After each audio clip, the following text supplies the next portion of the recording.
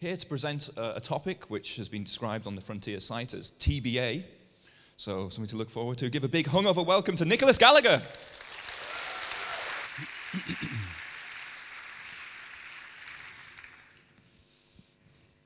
Hey, good morning. So I work at Twitter, and Twitter has, I assume, a series of uncommon challenges that at the moment necessitate that we start building a UI infrastructure to make available to the rest of the company. So I hope that you'll find it interesting to hear about what we're working on. It's not a success story or a sort of how-to or anything like that. It's simply sharing what I've been working on with a colleague of mine, Rob Sayer, who's the tech lead of the web engineering at Twitter. And I'm going to break it down into 3 sections, basically a brief history of the problems that we're facing and the way that we're thinking about dealing with them, the principles that we're using to guide the infrastructure work that we're doing, and then a brief overview of the system itself. So you might be thinking, I thought you do CSS, and I was thinking this too, but when I thought about it a little bit, it turns out that something I am quite interested in is infrastructure work, and I've spent most of my time at Twitter working on it in some capacity. So before I joined Twitter, I kind of got into dot files, about automating your machine environment, having install scripts, and that really sowed the seed of working with the file system and taking some source files and generating like output. Once I joined Twitter, I worked at TweetDeck for a few months, and while I was there, I ported their Python build scripts to Node using Grunt at the time. Once I moved to the US and I worked at Twitter, I joined the cards team and was involved in creating the first new Macore service outside of Twitter.com. And Macore is the name that we use internally for the Scala web server that Twitter created. At Twitter.com, I worked on some build tools, integrating a CSS preprocessor, and I did a bit of related work on build tools and test infrastructure for some of our open source projects too. And that kind of has really helped inform the little that I know about infrastructure work and tooling. So a brief history of how we got to the state where we need to build generic UI infrastructure and the chances that we've had to learn from our prior experiences and the problems that we've had with our existing applications. So at Twitter, we build and design a lot of web apps. Some of the ones that you might think of off the top of your head are Twitter.com, the mobile apps. We have 2 mobile apps, TweetDeck, the recently launched analytics dashboard, the ads platform, Vine. But we also have a bunch of smaller applications, and we build web apps for specific audiences, partners, internal, like facing dashboards, all kinds of things. And because we have a predominantly service-oriented architecture, sometimes we even have multiple apps that to a user look like one app, but they're split up into multiple services. So building web apps at the scale that we operate at is quite demanding work, quite challenging. There are many interacting parts. They interact in many unpredictable ways, and these complex adaptive systems involve a lot of experimentation and a lot of unpredictable emergent phenomena. And so there's a lot of pressures on the products that we create as organizations. We kind of end up with these products with large numbers of people in the company all invested in the outcome, all trying to have their requirements met. And this means that we can't really think about our applications in a kind of mechanistic, linear way, characterized by simple cause and effect, because small changes can have really large effects. We run a whole bunch of experiments. We never really know which ones are going to work or which ones are going to have big impacts. So it's very hard, if not impossible, to implement a strategic plan for anything other than the relatively short term. So rather than resisting the nature of these complex systems and the lack of complete control that you have and that's inherent in them, we need to work with them and bake them into our daily operations. And this kind of contributes to web engineering being an expensive pastime. So aside from the actual cost of booting up infrastructure, we also incur the cost of lost engineering time, so people spending time kind of repeating work that's already been done, working a lot on the tasks that aren't the immediate tasks that they set out to do, buggy products, failing our users, dealing with the difficulty of the web platform in its current state, that kind of thing. And this is compounded by the additional factor that everything is so tightly interconnected, both like in the actual code bases that we currently have and within the companies themselves. So engineering is only part of a larger whole and not really a kind of a distinct role that you can separate from anything else. Almost everyone who works in engineering is also working with designers, negotiating with product managers, dealing with requirements from business development, from many competing requirements, basically. So no one really owns the product in itself because it has to service the needs of the entire company and the people who use it. And those needs are always changing. And despite that, web apps at Twitter are being commodified. So we have over 3,500 people work at Twitter.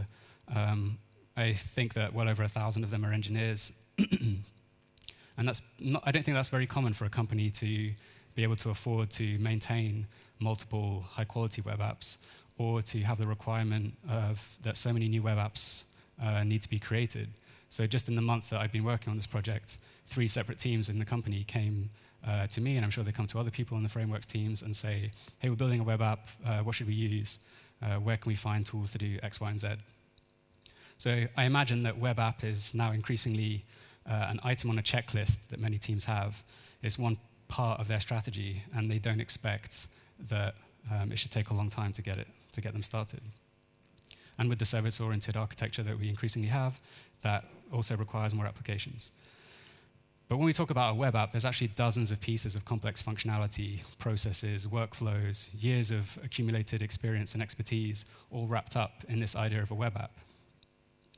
And so the frequency with which we need to spin up these new apps means that we can't really afford to do it from scratch anymore, because it's too costly to do that, and it's a drain on like individual time. And when you notice a pattern being repeated, which is this question, what should we use to build the front end of our app, then you decide that you have to do something about it.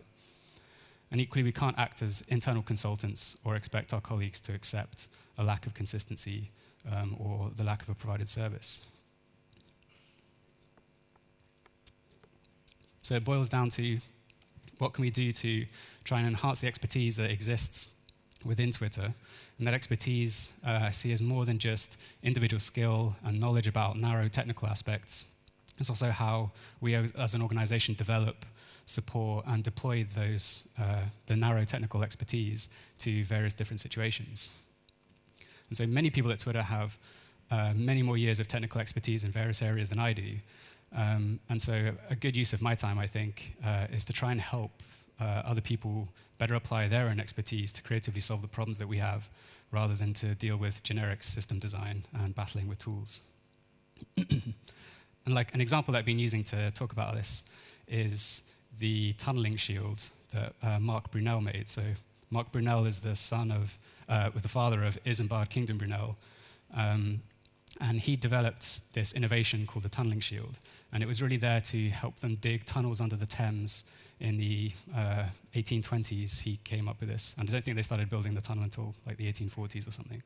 But the problem that they had was that at the time, digging a tunnel meant excavating some land, laying whatever it was that you needed in a tunnel, for example, a railway track, and then covering it up. And you obviously couldn't do that if you were going to dig a tunnel under a river. And on top of that, if you try and just excavate a tunnel under a river, the riverbed is like pretty soggy, and the soil is very fluid, so it's prone to collapse. And so this tunneling shield acted as a support mechanism to provide structure to the tunnel just long enough and just enough space to allow the masons to lay down the structure of the tunnel itself. And so the way that it worked was that the shield itself had a series of cells in it, and individual workers would stand in their little area and they'd excavate the wall face.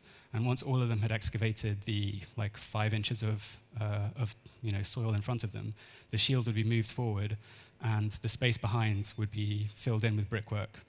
So there'd only ever be a tiny amount of the tunnel that wasn't supported at any given time. And so the shield itself didn't dig the tunnel, but it allowed Brunel to deploy the expertise of the workforce that he had available to him, and everything they knew about tunneling, excavation, coordinating as a team, to make this previously impossible engineering challenge happen.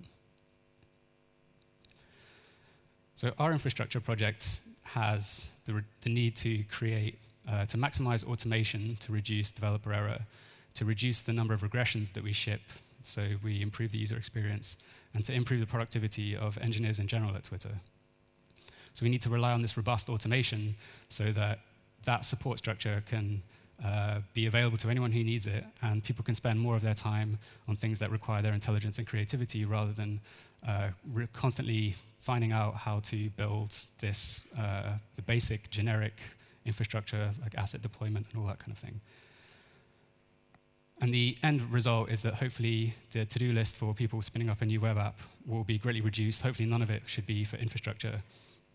And one of the great affordances that we have as programmers is the ability to clone automated systems in moments. And what we want to do is leverage that to provide infrastructure that serves Twitter's requirements and allows teams to start making the unique aspects of their app almost immediately. So the project's only about 5 weeks old. We started on the 1st of September, and it's already undergone a number of like refactors and scope adjustments. So there's nothing like particularly stable, I would say. And so to help keep it focused and to really kind of help explain the key thing that we're doing is focusing on the guiding principles that we're using as opposed to the specific tools that we're using today to implement what we're after. And it's only 7 because that's what I could fit on the recap slide at the end, but 7 is a good number. So the first is that we wanted to make sure that we focus on solving a known problem. So we know what our infrastructure requirements are because we've had them for many years on Twitter.com, TweetDeck, related applications. Those are things like optimized assets, bundling, deploying those static assets to a CDN, localization to support all the languages that we have, or that we have to support for all the markets that we deploy applications to, browser testing, unit tests, functional tests, that kind of thing. So we picked an app to build this infrastructure into as an initial customer, so that rather than making something in a vacuum, we're picking someone who can be used as a test bed for this. So we've made our best guesses about the near future as well and rolled that in and used that like the known problems plus our best guess of the near future to limit the scope of what we're working on. And the worst case scenario from deciding to solve a known problem and picking a customer, for want of a better word, to solve the problem for is that worst case scenario, you have infrastructure for one application, and that's better than having no infrastructure for anyone. We also want to build an environment that fosters the outcomes that we want, rather than focusing on which tools we want to use. So the outcomes that we want include a shared language between design and engineering teams, simple habit-forming processes and workflows, and performant and appropriately tested applications. And so those are the things that we're really focusing on and trying to find tools to help us realize, rather than starting with what tools do we think are good. And a sustainable web app is not one that we want to last forever, but one that we can easily adapt and that can adapt to the changes in the company while still making an impact. And we think that means a looseness of fit, so loosely coupling the layers in the infrastructure and in the application to make it easier to pull pieces out, replace them, without disrupting this higher level like workflow and habits that we're trying to get developers or engineers to build up. And the same goes for the infrastructure itself. So it's something that we need to iterate on and to use as a silo, a place where we can accumulate knowledge, experience, curated tools, and workflows that we find are successful for small or large teams. One of the things that I'm most concerned about is making sure that we use components as the primary unit of scale for building the user interface. A component is a highly cohesive, functional building block. And so we want to build the application out of these things. And our components happen to be made up of HTML, CSS, JavaScript, and Scala, because our servers are Scala. So our views are predominantly written in Scala. And so each of these components, despite being made up of multiple layers of technology, defines its own API. So for a given input, it renders the same output. And this allows us to have like a predictably rendered app. We can test these units in isolation and have confidence that wherever they appear in the application, we expect them to render the way that they would, wherever they appear. And this should help us simplify UI development by avoiding the need to know about the entire application when we're working on these separate parts. And that really pays off when you have a large team with many people and you can't actually really know what's going on in the entire application. And the last thing you want is to be editing your small part of the app and to be affecting someone else's unwittingly. And components also help cater for ownership around teams and individuals, iterating in smaller units rather than entire applications, code deletion, because you can just delete a directory and everything disappears, and portability for reasons related to deletion, which is that because all the component and all of its tests, everything that you need to realize it is in one place, it's easy to kind of pick it up and move it around. And the end games for the teams that we're looking to help is for them to build some kind of product, some kind of application. That's what they've been asked to do. They haven't been asked to rebuild infrastructure. And so that's really what we're trying to spare them from doing. So we can do the research and curate tools and assemble software so that others don't have to. And one of the principles that we have at Twitter is that when we're faced with many equally good technical options, consistency is the best option, because consistency helps to make it easier for people to contribute code to projects that they haven't seen before, and that consistency helps us to achieve economies of scale and to kind of leverage the habit forming that we're after. And this is related to us looking to use reliable and battle-tested software that already solves our problems rather than re-implementing them ourselves, so that we can spend more of our time focusing on finding creative solutions to the problems that are unique to Twitter rather than generic infrastructure issues. So not everything that we need to do needs to be like engineering in the kind of classic sense of creating specialized tools for particular purposes. The French anthropologist Claude Lévi-Strauss coined the term bricoleur, which he used to describe people who made use of what was already available to create new outcomes. And that's really something that I'm looking to do with this.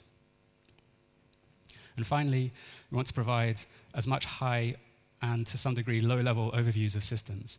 So if someone wants to get like a high-level view of like how does this thing work and what does it do, we want to have documentation that really focuses on that kind of level of things, and then people can drill down into the granularity later. And so this is really to try and shift away from having this idea of the internal consultant or the knowledge sink.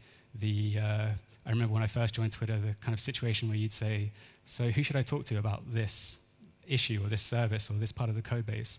And a name would pop up, and then you'd ask around and say, does anyone know where Dave or Samantha works?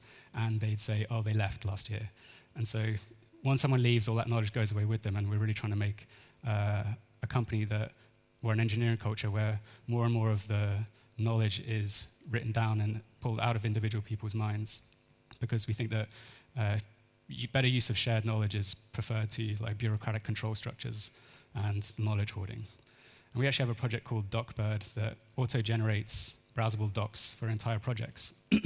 So you can put a docs directory in a project, use something a bit like Markdown, and this project will build that.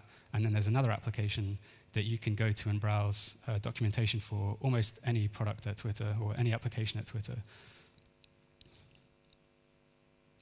And this is summarized, this idea was like encapsulated with this little quote that I found from the former CEO of HP. And at essence, it's saying that the core problem is lack of communication within the company, that there's a lot of knowledge within the company, and the real value is in trying to make that available to anyone to make more profit or to make better applications. So, overview of the system itself. Most of it is node-based tools. There's some stuff in Scala land for the first thing here, which is the automatic component gallery. So what we really want to have is UI components with defined interfaces, and then a mechanism for creating kind of living style guides or component galleries automatically without having to have special code comments in the CSS or anything like that. What you want is to be able to browse an endpoint, a page that has all the components that are in the application, and as soon as you make a component, it should appear in that page without you having to do anything. We also want browser unit testing and end-to-end testing, because we have to support functional tests in a variety of browsers, right down to mobile phones, all the desktop browsers, a lot of environments, asset deploy pipeline, localization, and this simple developer workflow. And each of these tasks in and of themselves is quite huge. So components involves transforming that code, bundling, profiling, optimization, deploying the static assets, The browser testing involves unit test framework, WebDrivers, visual difference testing, binaries for various WebDrivers for each browser that you need in the environment, VMs. The asset deploy pipeline is like code organization, scoping of CSS, JavaScript frameworks, templating, clever splitting of bundles. Like a lot of work goes into all of these things. So the core separation that we have is between browser modules and the infrastructure itself. And so in theory, the infrastructure could be completely removed and all the source code for the actual UI would be unaffected. As long as the infrastructure can consume the way that we're cutting up the UI into these components, then we could replace it with anything, in theory. So it looks something like this at the moment. So we have a configuration directory, lib, which is all of our own like node modules, library code, third-party node modules, scripts to execute things like builds, tests, and then the source directory. And so we're really using the file system to reflect the architectural design rather than for some other arbitrary organizational purposes. And really what we're hoping for is to have a light footprint. So the majority of the source code that we have in the infrastructure and in the application code is source code for Twitter-specific problems rather than generic infrastructure. So the way that I've been thinking about UI components as well is to use this analogy that I got from a photo of a deconstructed clock radio. So if you imagine that when you disassemble the clock radio, rather than it falling apart into speakers and resistors, capacitors, and the like wiring, it fell apart into a pile of aluminium atoms or steel or a little box full of plastic. And every time you wanted to build a clock radio, you were told to build it from these core, like raw materials. That would just be completely impractical. And yet that's how historically we've built a lot of our applications. We've cut them up into HTML, CSS, and JavaScript, and then used those kind of like really low-level technology types and had this like implicit boundaries around parts of the UI. So you might look at a tweet box, but there's nothing really in the code base that represents that tweet box. It's completely created from a pile of raw materials. And so instead, if we imagine or if we take our user interface to be cut up into these higher order functional components in the same way that the clock radio is, then we can really focus on defining how it is that each functional unit is used. So when you take a capacitor, the capacitor kind of provides two prongs, and it's expecting to get slotted into a circuit board. The speaker is expecting a certain type of wiring. You know, microchips have a certain number of pins. They kind of define how they're meant to be used, and they say, for a given input, this is what I'll do, and I'll provide this output. And that's exactly how we want to be thinking about building our interfaces as well. We want to have well-defined boundaries where the component itself says, this is what I expect to be provided with, like these are the boundaries, these are my parameters, and as a result, I will render in this way, always. And we want to get as close to that as possible. So we have this segmentation around functional boundaries, segmentation of responsibility around ownership of these functional units, and to have as many owners of these subsystems as possible. So the actual browser modules themselves are cut up into third-party modules and R modules. And it looks a bit like this, pretty simple. And R modules exist within the web modules directory. So this is our Android app that I've used as an example of how it can be broken down into these functional units, into these UI components. And so you can see that each one of them exists on its own, but can also be built up of others. So the tweet itself is built up of avatars and icons. The compose widget at the bottom is also built up of icons and text areas of some kind. So we need to think of them as these composite objects, like a hierarchy of components. And the way that we're building it is like this, which is very much like how the Shadow DOM spec describes Shadow DOM. So you have these functional tree fragments.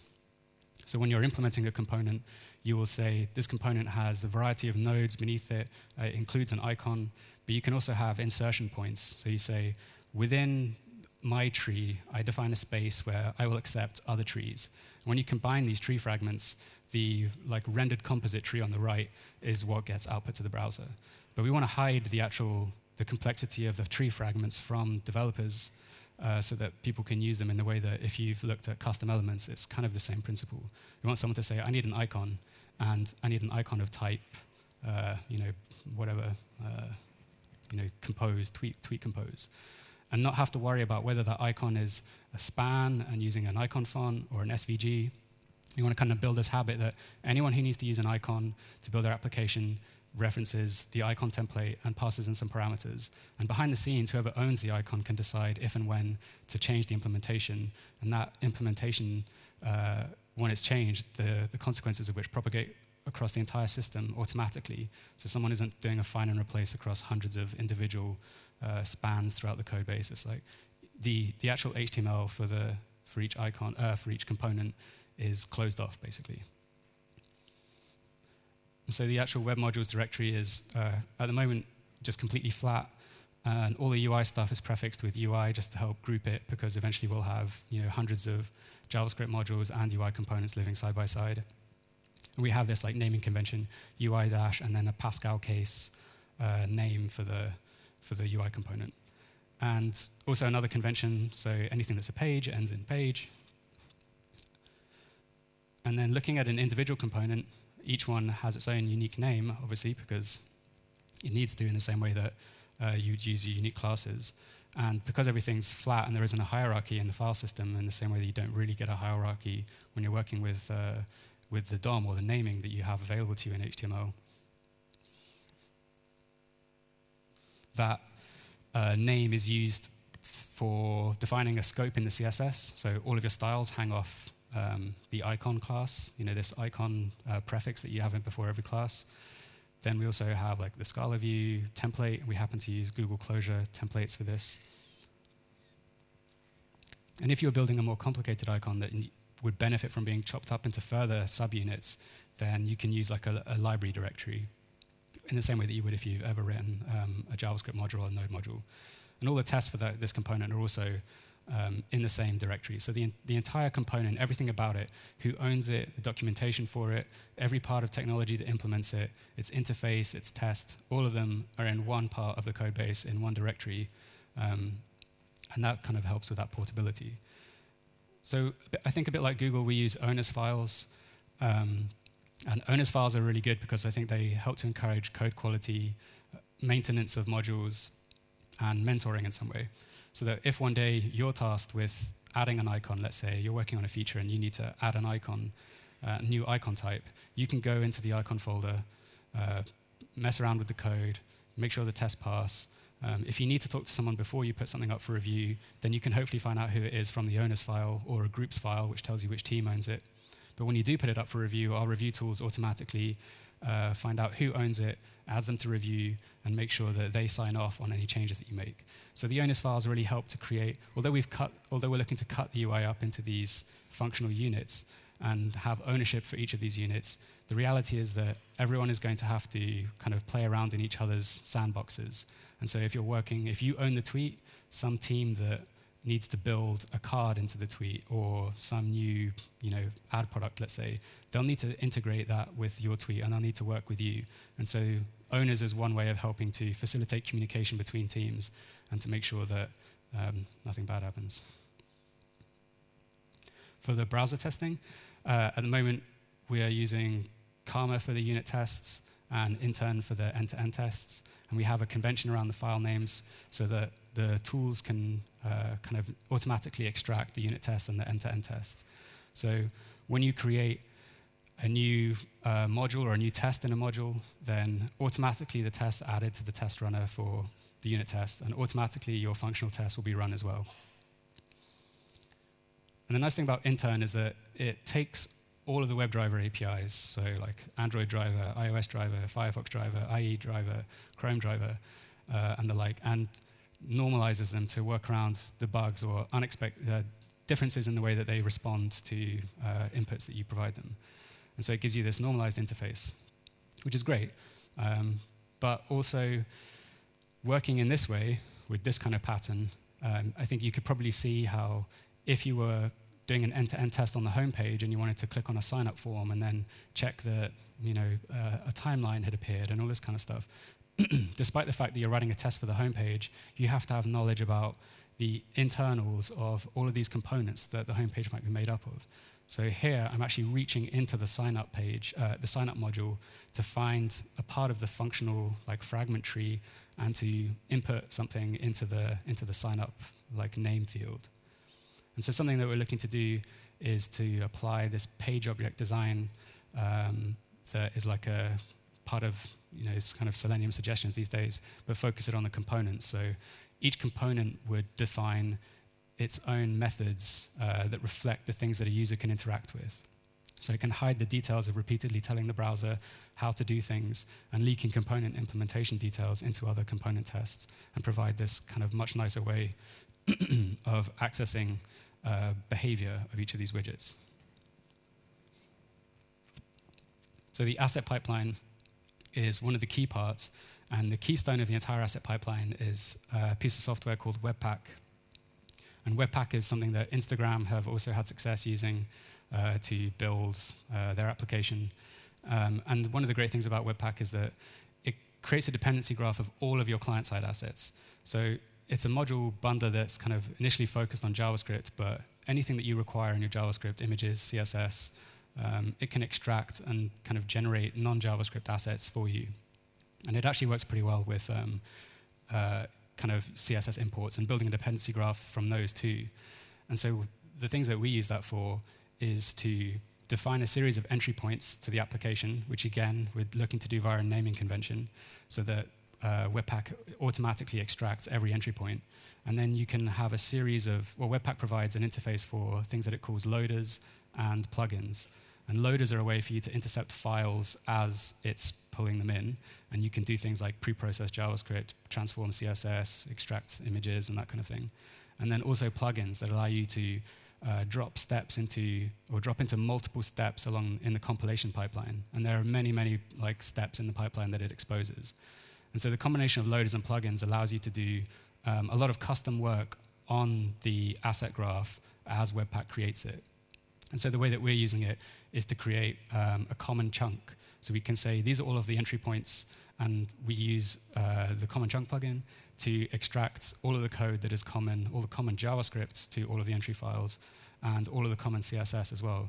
So we can leverage long-term caching for the common code and have smaller entry points for each individual page. So when you go to the home page, you'll load the common chunk and the home page chunk. And then when you go to the profile page, you would only have to load a small profile page chunk instead. So it's really great, and I would recommend having a look at it. It also has support for localization, and so that's what we use to generate all of the language-specific builds that we have of string replacement in JavaScript files. So we replace English strings with strings from multiple languages, and BIDI flipping CSS. So we have CSS that works right to left and left to right. And the last piece, the topmost layer, is our workflow commands. And so we want that to be really simple and stable so that we can kind of create habits amongst engineering teams. So the core workflow is we want it to be pretty basic. You make a change, and we want to get you to the review state as quickly as possible by automatically rebuilding all the assets. Again, this is something that Webpack kind of helps us out with, where it works out what the incremental compilation needs to be, and it will just rebuild what's changed. And a bunch of service-level master commands. So the first time you come into a project, you want to run a command to install various dependencies. So in our case, that's like a VM, Vagrant VM, and to provision the VM with all of the tools that we need. Running a build of the server, compiling the Scala, that is, running tests, starting the server, starting the client code. So that's really the infrastructure that I've just been talking about, kicking off a watch task that will automatically rebuild the assets and lint your files for you, and kind of generator commands. So when you saw the example of the icon, there's a bunch of kind of boilerplate, for want of a better word, like various files, all the different types. The way that the Scala views the things that the Scala views import various other packages, and so all of this stuff that we don't want people to roll by hand every time, we just generate. So if you want to build a new component, you type in a command like this. It checks that a component by the same name doesn't exist. If it doesn't, it spits out everything that you need to get started with that component, and you could be rendering like hello world within a few seconds of typing in the command. And that's kind of really what I'm talking about when I'm talking about like workflows that engender good habits and that kind of get out of the way and allow people to immediately start building what it is they initially set out to do, which is to build some part of the application rather than working out how do I get anything rendering and what do I do, where do I put my CSS, where do I put my JavaScript. And we actually have many more granular commands in this. So there's various ways that you can test the client code. So you can test the asset pipeline, you can test the styles, like code style, linting checks and all that kind of stuff, and end-to-end test, unit test, and so on. So just to recap, we're focusing on trying to solve a known problem, so that way, at the very worst case scenario, we have an application with a good pipeline. We want to focus on the outcomes and the processes that we want people to be working with rather than the individual tools. So hopefully the outcomes and processes themselves can live on longer than the tools that we use to make them come about. So for example, those command workflows, if typing in make client start kicks off Webpack one day and kicks off some other piece of software in a year's time, don't really want anyone to have to know or worry about that or to send out emails saying, by the way, the commands have changed. We want to provide basically an interface for dealing with writing the application code and have that be stable. We need to focus on designing for adaptability so that we can like iterate quickly and so that we can kind of cater to the constantly changing requirements that we have as a company. Make components a unit of scale because it's really portable. It helps us build robust and predictable UIs. Have ready-made solutions rather than configurable solutions. So don't really want someone to have to spend a bunch of time deciding which unit test framework do I want. We curate the tools and just say this is good enough, and we don't really need to bike shed over the specifics. Making use of what's at hand, so we can contribute to open source projects that do what we need, as opposed to maintaining our own, which is always precarious because you effectively have to maintain that for years, and you should only really be doing that for things that haven't been solved before. And to have like plenty of documentation and ownership to try and provide means by which we can all communicate, because fundamentally a lot of these problems are kind of human problems or communication issues, and when you put people in an application that doesn't really foster communication and that isn't really designed around how to get people in these like individual teams to share information, then it's very hard to do so. And so we want to design all of that up front to try and create these kind of good environments without people noticing. So I want to close with a reflection on basically the black boxing of technical work. So to use as an example, when you walk into a room and you hit a light switch and everything is illuminated in the room, you rarely think about anything other than cause and effect. Nothing gets in the way of you doing the task that you entered the room for, whether it's going into the bathroom to brush your teeth or have a shower, or going somewhere to sit down and eat, or read a book. And if it didn't work like that, you spend a lot of your energy basically working out how to turn a light on before you could do anything. And the fact that we rarely think about it at all is an example of this black boxing. And if you really stop to think about what's going on there, you'd recognize the enormous logistical, scientific, and engineering system that makes it so easy that you can forget that you're even hitting a light switch to illuminate a room. You've got people searching for and extracting natural gas. It's being piped all over the world. It's being burnt in power stations, converted into electricity. There's a huge electrical grid covering most of the country. And along those wires is transmitted that electricity. It's hooked up to your house. There's entire companies that set up to kind of provide you with that electricity. And then you walk in and you hit a light switch, and without even thinking, your room is illuminated. And whether or not the energy to illuminate that room is coming from someone burning coal in a power station or a wind turbine, you never know. You wouldn't know when you hit that switch one day that maybe your energy provider has switched to renewables. And this is an example of black boxing, reducing things to an input and output and hiding away the complexity that is inherent in that. And this is insightfully described by a French philosopher called Bruno Latour. And he said that black boxing is the way that scientific and technical work is made invisible by its own success. When a machine runs efficiently, when a matter of fact is settled, one need focus only on its inputs and outputs and not on the internal complexity. Thus, paradoxically, the more science and technology succeed, the more opaque and obscure they become. And that kind of opaque, obscure infrastructure is what has inspired me. And the lofty goal that we have, and perhaps the measure of success of work like this, is whether engineers even really notice that it's there and they start taking it for granted. And so we might not get there because software is this kind of like murky business, but it's worth aspiring to something like that. Thanks.